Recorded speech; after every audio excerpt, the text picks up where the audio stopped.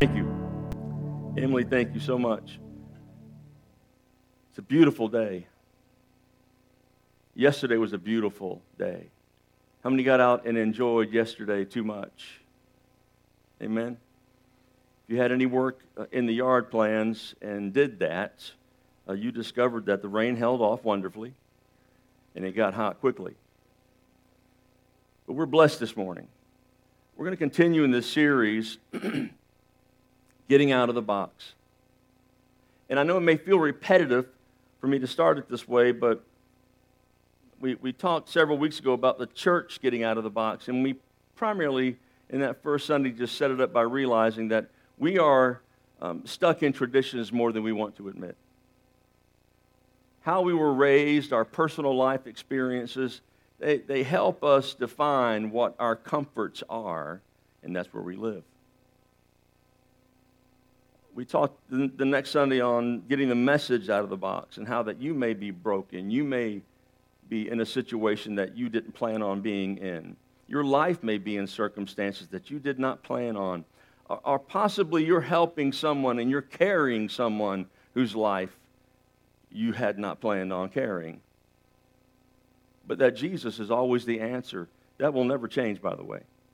I don't care how many messages are preached from this pulpit. The answer that Jesus is the answer will never change. But then we talked about getting the grace out of the box. If God could love me and forgive me and give me something that I did not deserve, we should be able to give each other something they do not deserve. Then last week, Pastor Josh so wonderfully, powerfully shared the word of getting the gifts out of the box. How many of you know that everyone here, God has wired and gifted in some incredible ways? Amen? And the challenge is to give it away. Not to hoard it, not to keep it boxed up in your box, but to get it out of the box and give it away. And I'm going a little bit off track today, but I'm going in a specific direction.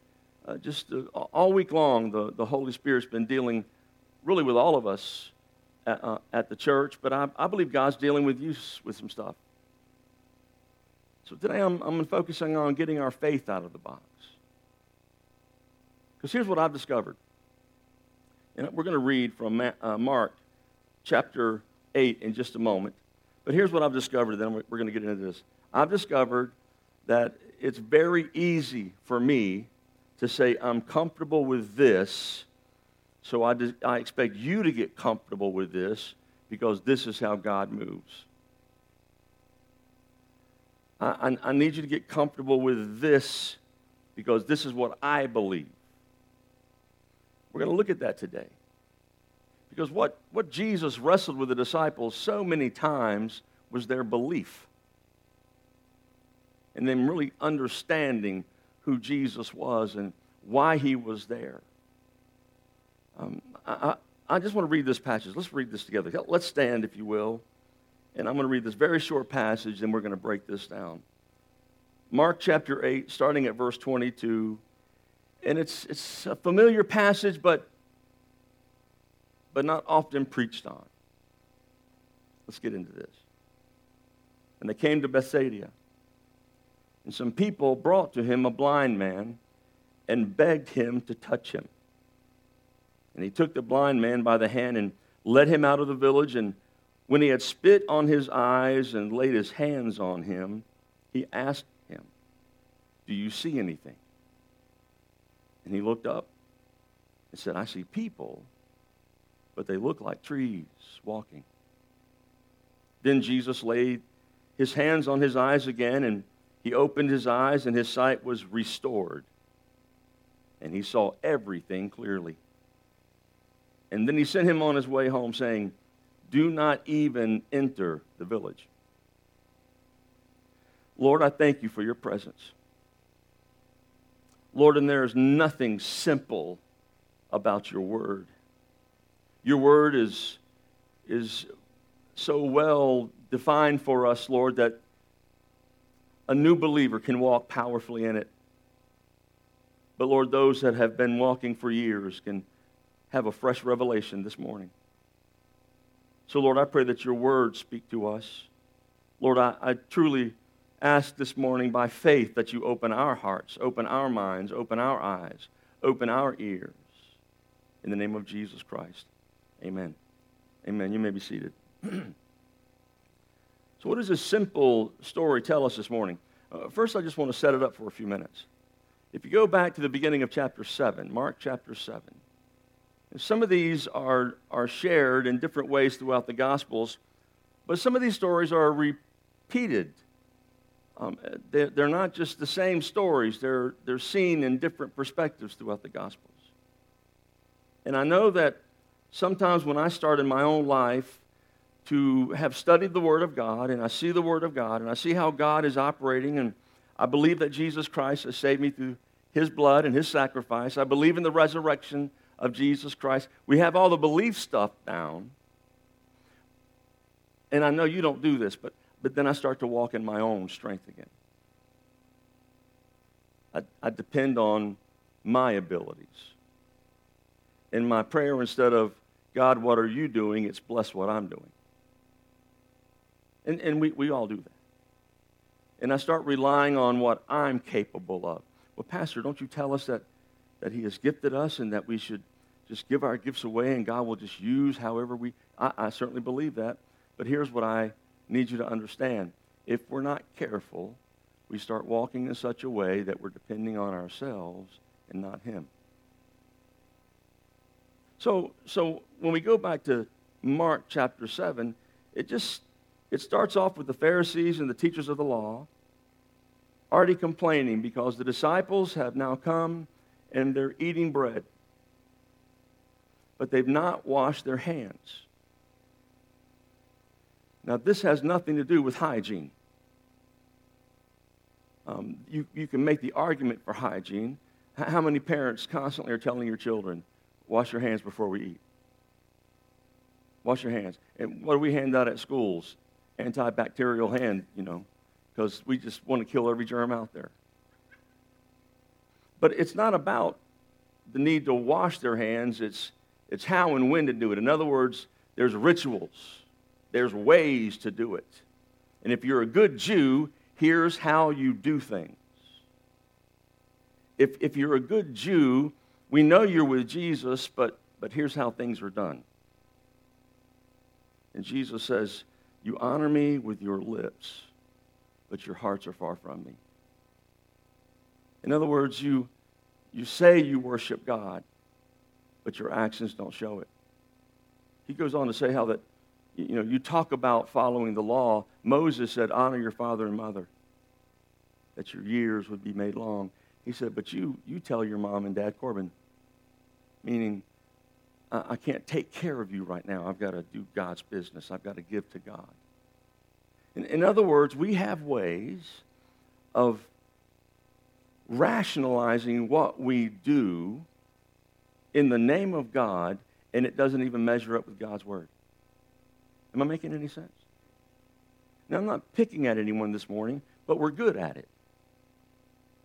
And it's not a spiritual gift. We're just good at it.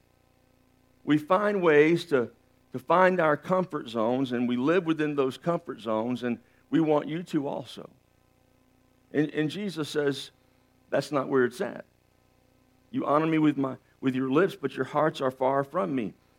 And it's not, he goes on to say, it's not what goes in to a man that defiles him.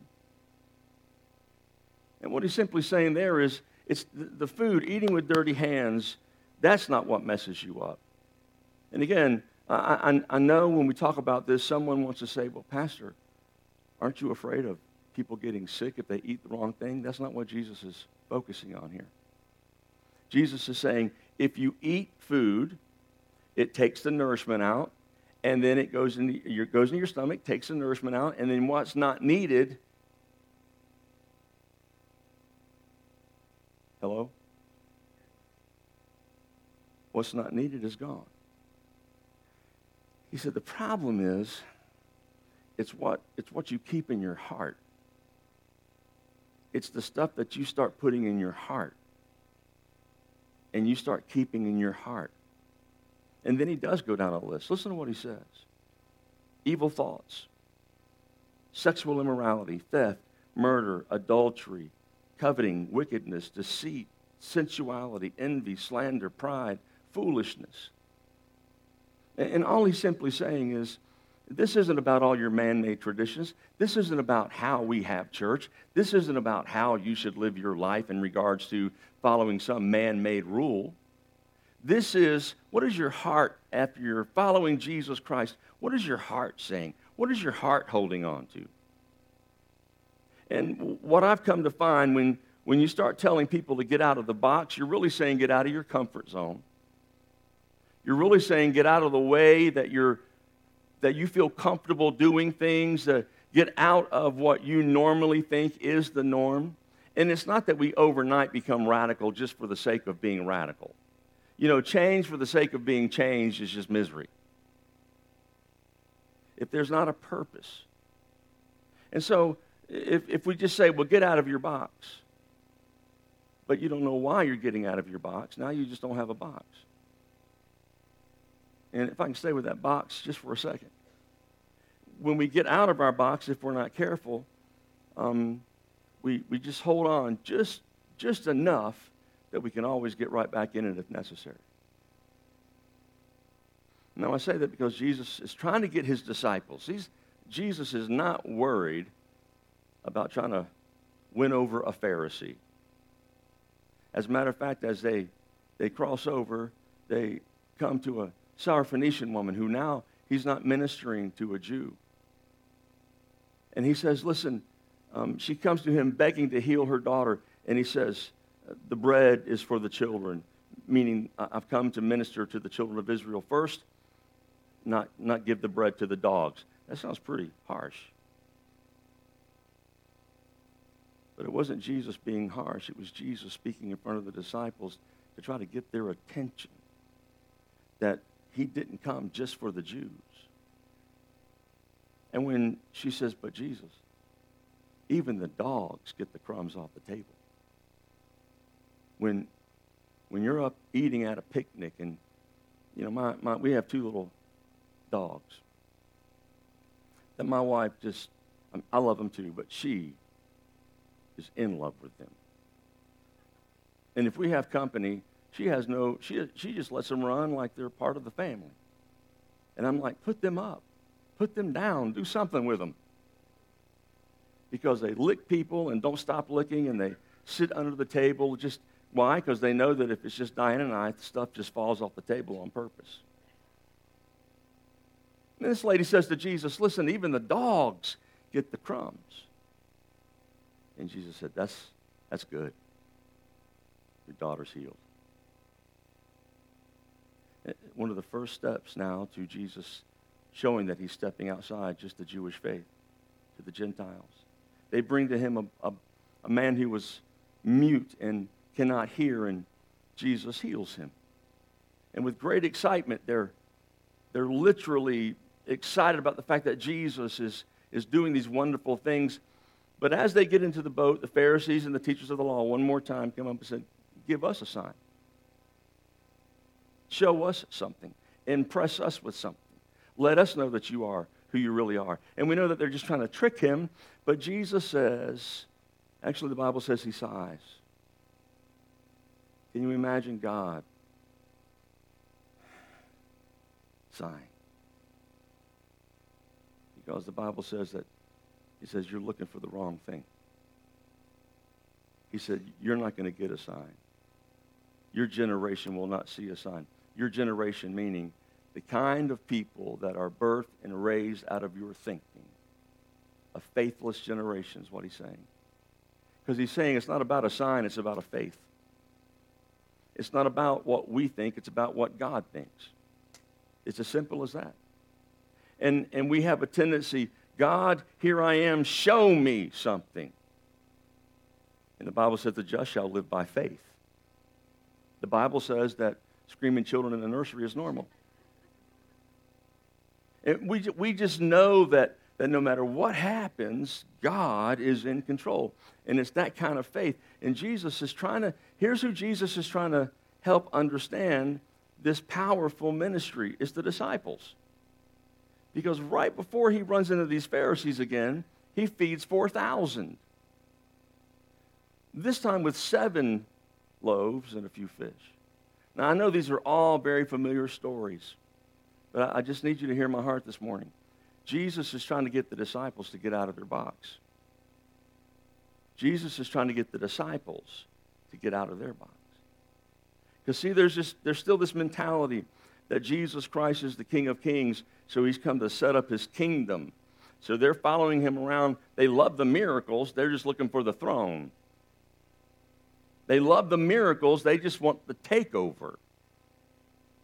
And Jesus is saying, you don't get it. Let's take this journey a little further. Because as they leave the Pharisees, and I'm getting to this verse as quick as I can. As they leave the Pharisees, Jesus turns to them and says, listen, don't let this kind of thinking get into you. They've got their agendas. They've got their ways of doing things. And when you have your agendas, you will not see God at move. You will not see God at work in your life. You'll miss what God is doing. Why? Because you're trying to make your agenda happen. You're trying to make your ideas of what should be going on. I feel like God is doing this. If God has really told you, he'll open that door. If you find yourself having to fight God and fight people because you have an agenda, you're not going to see it. You're going to miss it. And the disciples were wrestling with this. Because even when they got in the boat, now they had just helped Jesus by handing out the bread and the fishes that Jesus multiplied. Now, this had happened twice, one with 5,000 and one with 4,000. Jesus had provided and broken the bread and broken the fish, and there were enough. He even asked them in the boat, because here's what they were arguing about in the boat. Who got the bread? Where's the bread? We only have one loaf. And they're worried about only having one loaf to be enough. Why? I know I'm being a little repetitive. Because we only depend on what we think we can do. We're walking around with Jesus, the miracle worker. We're filled with the power of the Holy Spirit, but we're the most anxiety-filled people on the planet. We literally, I know that's a big generalization, but you can go to many foreign countries, and they have nowhere the anxiety we have. Now, I've got some feelings of what those anxieties are, but we're not here to discuss my feelings this morning, because that's the problem. We operate on feelings so many times. And we have so many opportunities in life, and so much is thrown at us, and we have the internet, and so we start to think, I'm only going to make it if this adds up, and if this adds up, and if this adds up, and if this adds up. And Jesus, I'm just trying to get across to him. Jesus is trying to get the disciples to understand, you're worried that you only have one loaf. You're arguing about how you're going to survive because you only have one loaf. You're trying to find who you can blame this on because you only have one loaf. Can I just throw this out there? How much of your life do you spend trying to figure out how you're going to make it? How much of your life do you spend trying to figure out what you're going to do with your life? How much of your life do you spend trying to figure out who to blame on, why you are where you are? When all along, here's Jesus' response to the disciples. I'm not saying Jesus ever showed his frustration. We do know he sighed. And we do know he wept. We do know he turned over tables in the temple. I like that one. So I've only got to imagine this in my mind that when Jesus is hearing them, he turns around, and this is a head scratcher. Guys, remember the 5,000? How much bread was left over? How many loaves did we? 12. How many baskets were left over? 12 baskets. Remember just a few hours ago? How many did we feed? 4,000. How many loaves did we start with? 7. How many baskets were left over? 7 baskets. and you're arguing. Do you hear yourselves? You're arguing over one loaf. How are we going to make it? Now, Jesus doesn't say in this situation, where's your faith? He's saying, don't let the leaven of the Pharisees get into your thinking. Now, what is that leaven? Very quickly. Because we always just quickly allude it to being sin. Don't let sin get in your life because it spreads like crazy. Well, that's true. And he talked about that already. But what is the leaven that I believe he's saying to the disciples? If you're not careful, I'll just be something you say you believe. I'll be something that you hope I come in and be your king and you're a part of this kingdom. But that if you don't fully understand that I'm going to have to suffer for this and that you will suffer for this, you're going to crawl back into your box and expect me to only operate right here. And when you're only operating right here, you're worried about how you're going to eat tomorrow. When you're only operating right here, you're in fear of your future because you can't see this whole. Let me try to prove it to you another way, guys. And about that time, here's this blind man. Jesus, please heal him. We just read it. So Jesus comes over and he spits, touches his eyes. And he blinks a little bit, and Jesus says, what can you see? I see people, but they look like trees walking. Now, I'm going to stop here for just a minute because this is exactly where we like to live. We want to be touched mightily of God, but not totally. We want to be powerfully moved on by the Holy Spirit, but not completely. Because see, and some will say, well, Pastor, don't you think Jesus was just trying to show that some things happen in a progression? There's a lot of application to this passage. But don't lose the sight that he's trying to teach the disciples, just like he's trying to teach you and me. He never does anything halfway. We only want to receive it halfway. We want to be saved, but still live like we want to live. We want to be rescued, but not really taken out of the water. We want to be delivered, but still hang out in the same stuff. This is good. And this isn't about legalism. It's not about when you get saved, here's all the rules that you follow. That's not it. Those rules are just like our laws. They're there to protect us. You know, every one of you sped here coming to church this morning. Not because you were excited about coming to church. You speed everywhere. And this morning, you just happen to be coming to church. Now, I know some of you are very careful drivers, but you're the ones that thought bad thoughts about us when we sped by you this morning coming to church. So either you're speeding or you're having bad thoughts. Amen?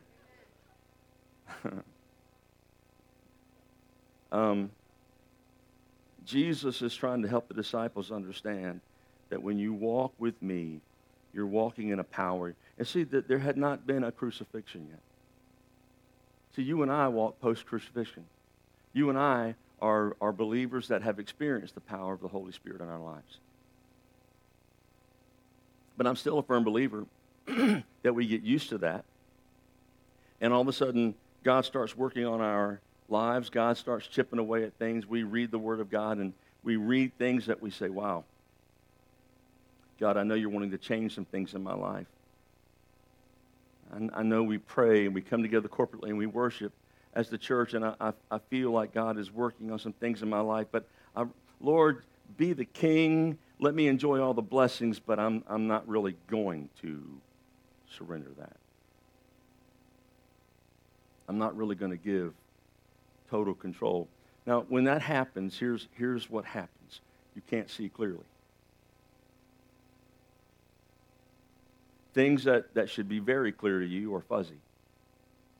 Things that should make sense. You spend so much time trying to meet with friends. I need some counsel. I'm thinking about leaving my wife. And that doesn't even make sense. It does when you're seeing a blur. It does when things look fuzzy. You're seeing people, but they're just a bunch of trees walking around. Well, I'm thinking about, I heard a really bad joke this last week from a lady that I never expect to hear jokes from. But she says she finally has peace in life.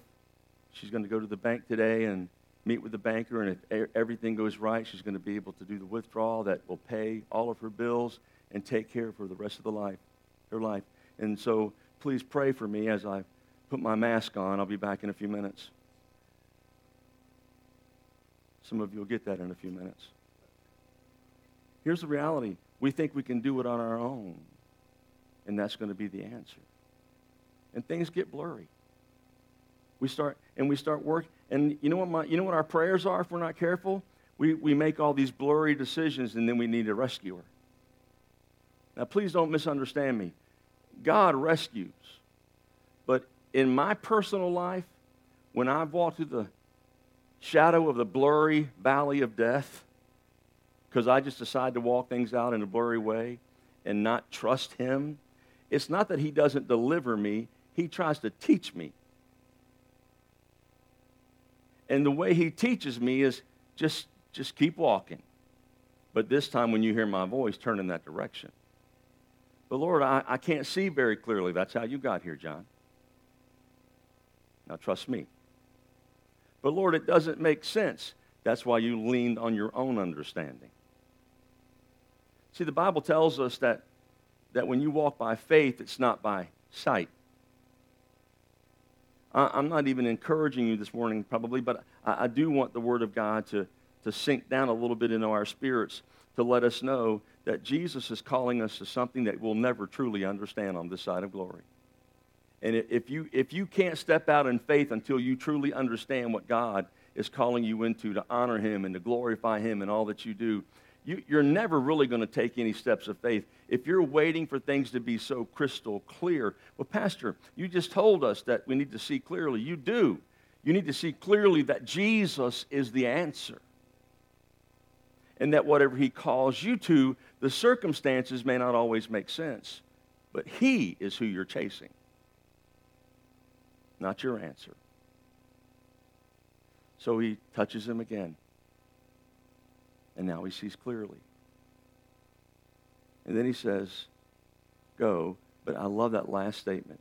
Don't go back to the village. I think that what Jesus is saying in a very nice way is, now that you can see, don't go back to where the people said you were blind. Don't go back to the circumstances that held you back. Don't go back to the circumstances. Or can I get a little tough here for a second? Don't go back to the friends that keep getting you in the same trouble. Don't go back to the websites that keep getting you in the same trouble. Don't go back to the activities that get you in the same trouble. Well, I'm trying to be a witness. Get over your weakness before you become a witness. In other words, don't go back into your weaknesses needing God to do a double miracle because you're just too stubborn and you won't let some things go for him to do a work in your life. See, again, that all goes back to, am I making sense? That all goes back to, well, I'm going to do it my way. I appreciate what you're saying, John, but I believe God wants to touch me the way I believe God wants to touch me. Stay in your box. Stay in your box. But don't get upset when you just see people moving forward like crazy because they've decided, you know what, no. I want him to touch me in such a way that yes, I can see, but it's not that I can see that everything makes sense in my life. I can see that I'm pursuing Jesus Christ, not all the other stuff. Now, I've got 4 simple points. I know it's 10:07, but you got to trust me, this is going to move quick. My prayer is for us that we get out of the box so we will have the ability to see. You can't see inside your box. You can't see. And until you get out of the box of your comfort zones, but Pastor, I've just never faced this before. I've never gone down this path before. I've never walked this out before. I can tell you right now There's a lot of things in your life that those first steps are going to be steps of faith that you've never done before. And the just shall live by that kind of faith. Without that kind of faith, the Bible says it's impossible to please God. Why? Because he wants us pursuing him, not security in our next step. He wants us pursuing him being our security, not, well, that makes sense, I'll go there.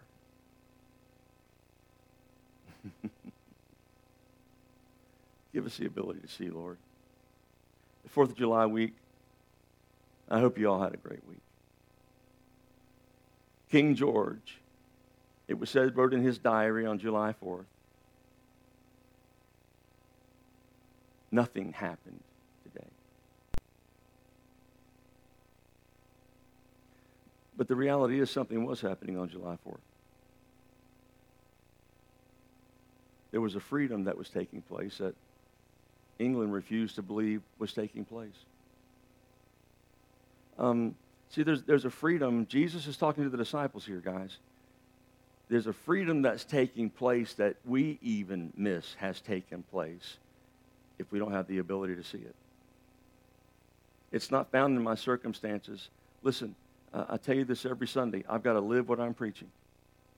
But the reality is, some of our circumstances, we may have to grind out those circumstances every day for many more weeks or many more months. And our prayer sometimes is, Lord, deliver me from this. I just don't know why God is allowing me to go through this. I just don't know why. You know how many just don't know whys exist in history? But because he's the same yesterday and today and forever, that's where I put my trust. My trust is in him. We might not have a next breath. I know we prayed for Tom earlier. I talked to Christina, and Tom Rohr and his family, they've been coming to church here for quite a while, and Tom's been battling cancer. They put him in hospice in the hospital last Friday. We really didn't even expect for him to go through the weekend. So when I called Christina Wednesday, I said, how's he doing? Quite honestly, here's my faith. You ready? Quite honestly, being ready for her to say, he's passed. But now I take the credit for faith. She says, well, we're actually going home. I said, okay, talk to me. She said, well, he just started doing better. And he started talking. Now, please understand, this is not doubt. If you've ever walked anyone through cancer and through hospice, there can be, the last couple of days, there can be a powerful resurgence. I can remember my dad even got out of bed the day before he died and walked around and said, I think I'm going to make it. And out of lack of faith, I just went and said, Dad, no matter what happens, you're going to make it. See, it's just one of those things where we in our flesh, we're like, well, if we don't have life here, we have failed. You are still missing what Jesus is saying. And so she says, Tom's going home because, and I could hear him in the background. He's talking to people. They're laughing, they're talking, because he's hit that energy, and they decided it's better for him to go home. He's going to pass, but it's at home. So they sent him home. But now, Pastor, how is that a testimony? Because he didn't die in the hospital. He still has opportunity to meet with family and to meet with friends and say goodbyes. But more importantly, say, here's what you need to trust. Don't trust in a job, because you're going to die. Don't trust in a person, because you're both going to die. Don't trust in circumstances, because they're going to pass. They're going to be different from day to day. Don't trust in how life may beat you up. Trust in a God who can lift you up when life is over.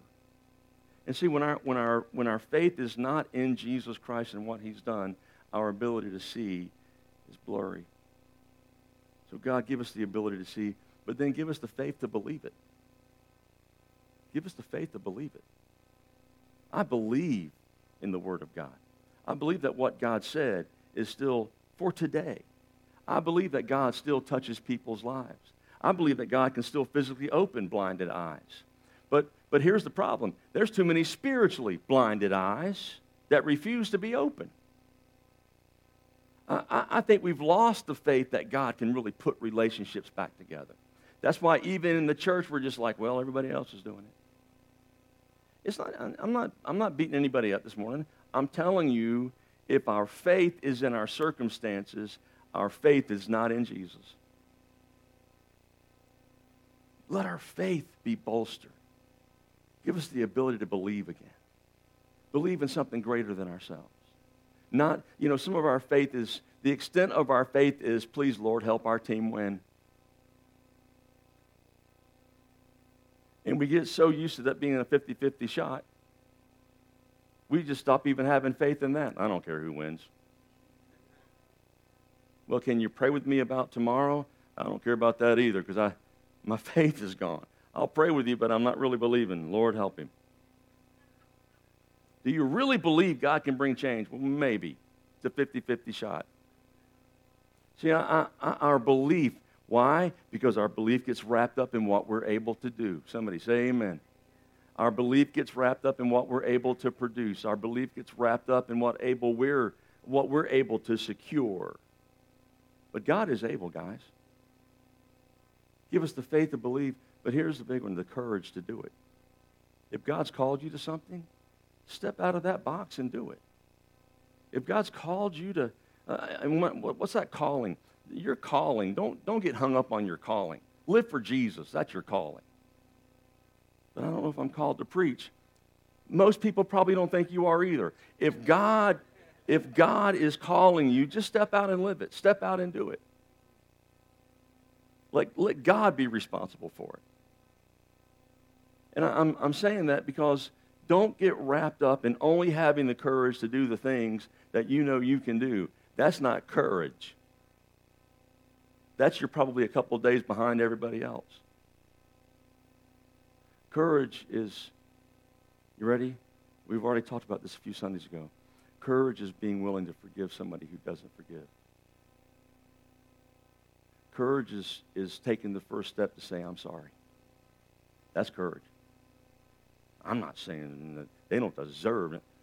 It takes more courage to step up and say, I love you. Let's get things right. Let's move in the right direction. But Pastor, how? Because you have faith in a God that you can't see, who has the power to change lives. And as you walk that out, sometimes you don't feel a thing. The Bible, Jesus talked about that list. He talked about evil thoughts, those things that creep in. And he talked about sensuality. Sensuality really has nothing to do with sexuality. He described those differently. He described it differently than adultery. So what is sensuality for us? Sensuality is we make worshiping God, we make serving God something that's got to feel good. We want a Barry White Jesus. We want things to feel good. We want things to sound good. We want things to be right, because then everybody's in the right mood. Nobody hates each other. Everything's feeling good. Jesus doesn't come as Barry White. He comes as a suffering servant. You see, I'm off on a little bit of a tangent, but I'm coming home quick. That's why I almost cringe when I hear modern-day prophets. Because modern-day prophets, here's their message. I see something in you. I see a bright future. I see a lot of money. You just keep trusting God. Amen. We'll meet next Thursday night. Well, guess what that person's going to do? They're going to ring my doorbell till we meet next Thursday night. Because they want to find out that next, you're going to be great. You're going to sail the 7 seas. Where's the prophets that say, you've got sin in your life? Clean up. I'm sorry, I was pointing right over her head. I was pointing, there you go. Where's the prophet? Where's the prophet that says, hey, you know what? You're not walking in belief. You're walking in arrogance. You don't believe in Jesus. You believe in you. You don't want to serve the people. You're trying to build a name for yourself. The only reason you help them, you can't help people and take selfies at the same time. Okay? Now, please, I'm not saying I'm a prophet, but where's the preaching and the prophetic that says, listen, guys, listen, Jesus Christ is real, straighten up. Jesus Christ is a risen Savior. He gave his life for you. Where's the surrender on your part? Well, we want the king and we want the kingdom, but we want it on our terms. Good luck with that one. That is not going to happen. Well, I want to be able to walk it out on my own. No, and I won't point fingers anymore. But here's what I will say. The courage to do isn't about you stepping out in bold faith to make a name for yourself. The courage to do is Thomas, who after the resurrection of Jesus Christ even said when he saw Jesus, I believe, but help my unbelief.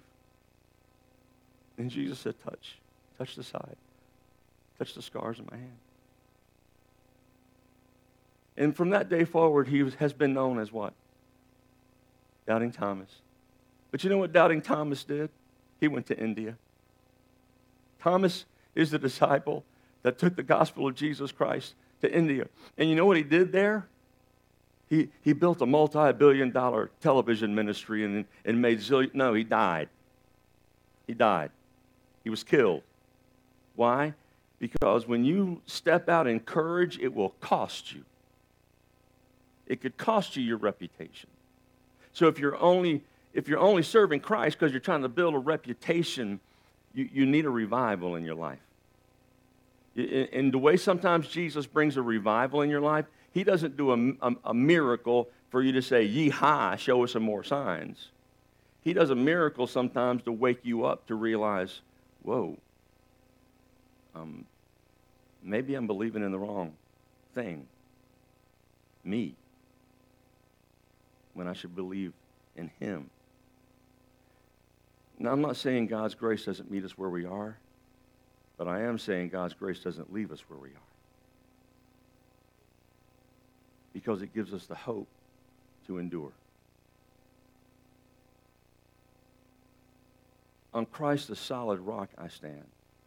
All other ground is sinking sand. My hope is built on nothing less than Jesus Christ and his righteousness. What is your life built on? Because listen, if it's a box, it's going to cave in. We're going to do in the service a little different this morning. We're going to play a song in just a minute, because I just want us to listen to the song as we're serving the elements. And then Dr. Bucci is going to come and share and lead us in partaking in communion. But I just want to encourage you, when Jesus tells us to walk this out, and when you walk it out, it's like a man who builds his house on a rock. When the waves crash in, when the storms of life crash in, your hope is built on a solid rock. But if you don't follow these words, I'm not talking about legalism.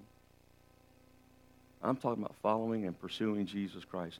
Because when you're following and pursuing Jesus Christ, your problem will not be legalism, or if you broke the law, it'll be about confession and walking in holiness. He says if you don't follow, it's like building on sand. When the winds blow, house comes down. So where is our life built? How are we? I know we're going through tough times. Some of you are going through incredibly difficult times. But what's that new thing God is doing in your life? What is that area he's calling you into? What is that thing he's trying to do? As we listen to the song, and gentlemen, if you'll prepare to serve the elements, we're just going to gently prayerfully listen to this song as they serve the elements, and then Dr. Bucci will come.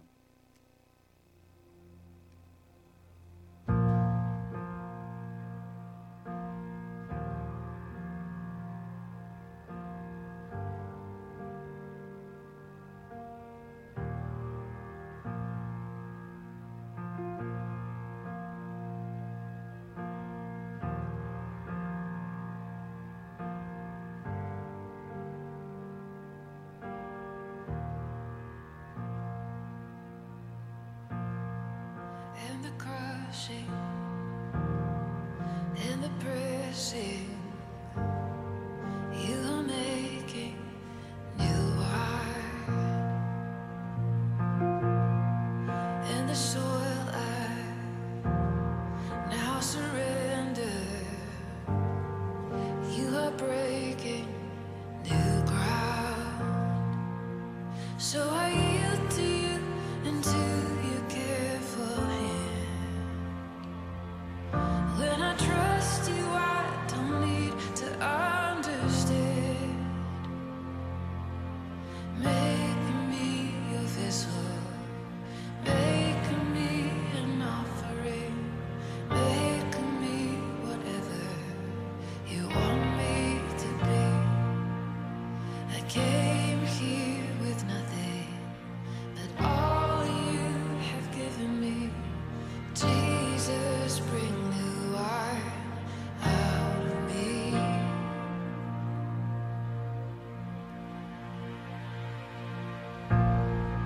In the crushing, in the pressing, you are making new wine. In the soil I now surrender,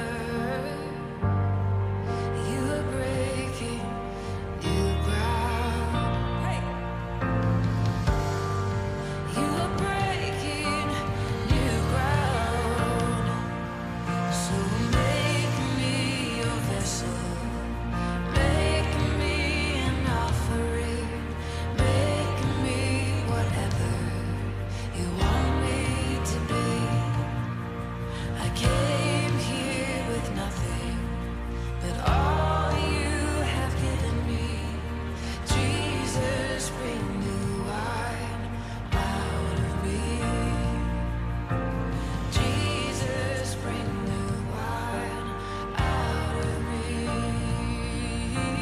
Jesus, bring new wine out of me. 'Cause where there is new wine, there is new power, there is new freedom, and the kingdom is here. I lay down my old flames to carry your new fire today.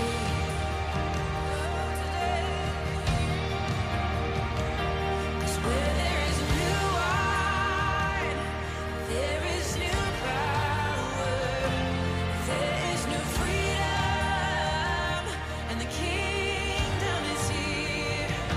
I lay down my old flames to carry your new fire today.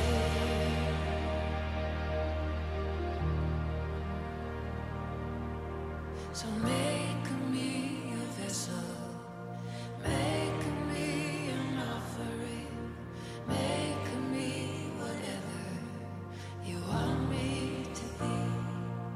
God, I came here with nothing, but all you have given me. Jesus, renew wine out of me. Jesus, renew wine out of me. Jesus, renew wine out of me.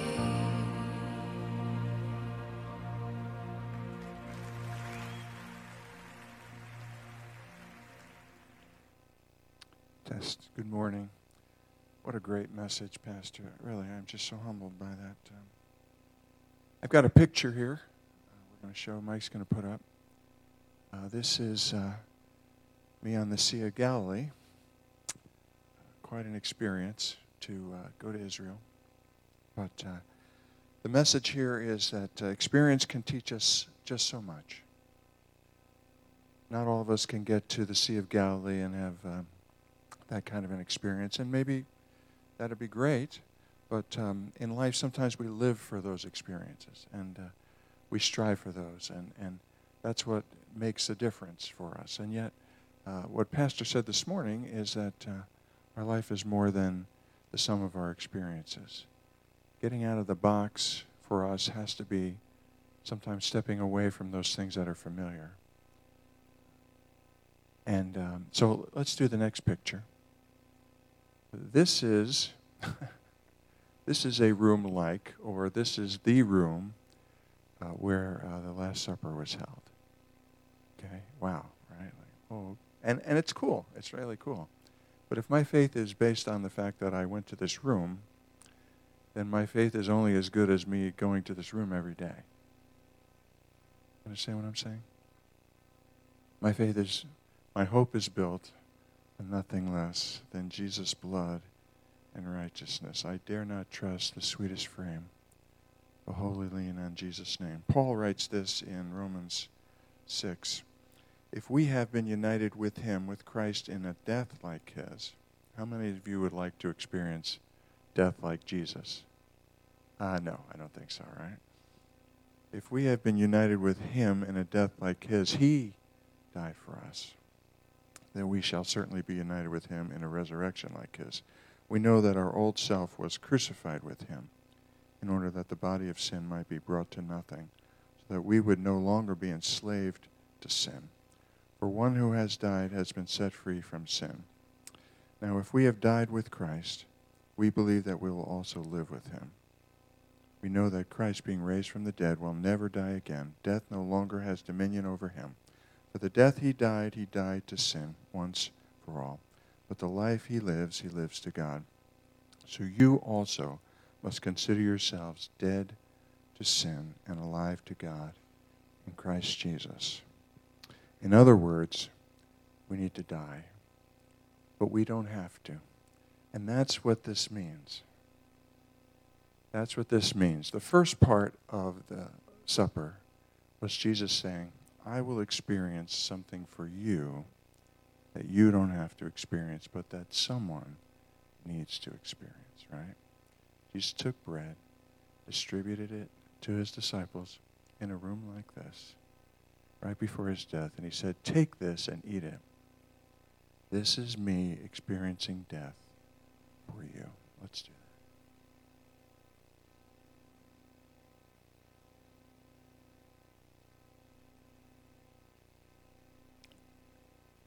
When the supper was over, he said, I'm going to tell you something you're not going to understand. This blood represents you being now in me. Your life in mine. I have not only purchased it and taken your place, but now you live in me. You won't be able to physically experience that, but you won't have to. But if you believe in me and what I've done, when you do this, and my blood will cover your sin, the sin you committed yesterday, the sin you commit today, and for the rest of your life. And you will be with me, paradise, in heaven forever. Isn't that awesome? It's cool to go to the Holy Land, but it's better still that Jesus died for us. Let's partake. Praise you. Let's stand.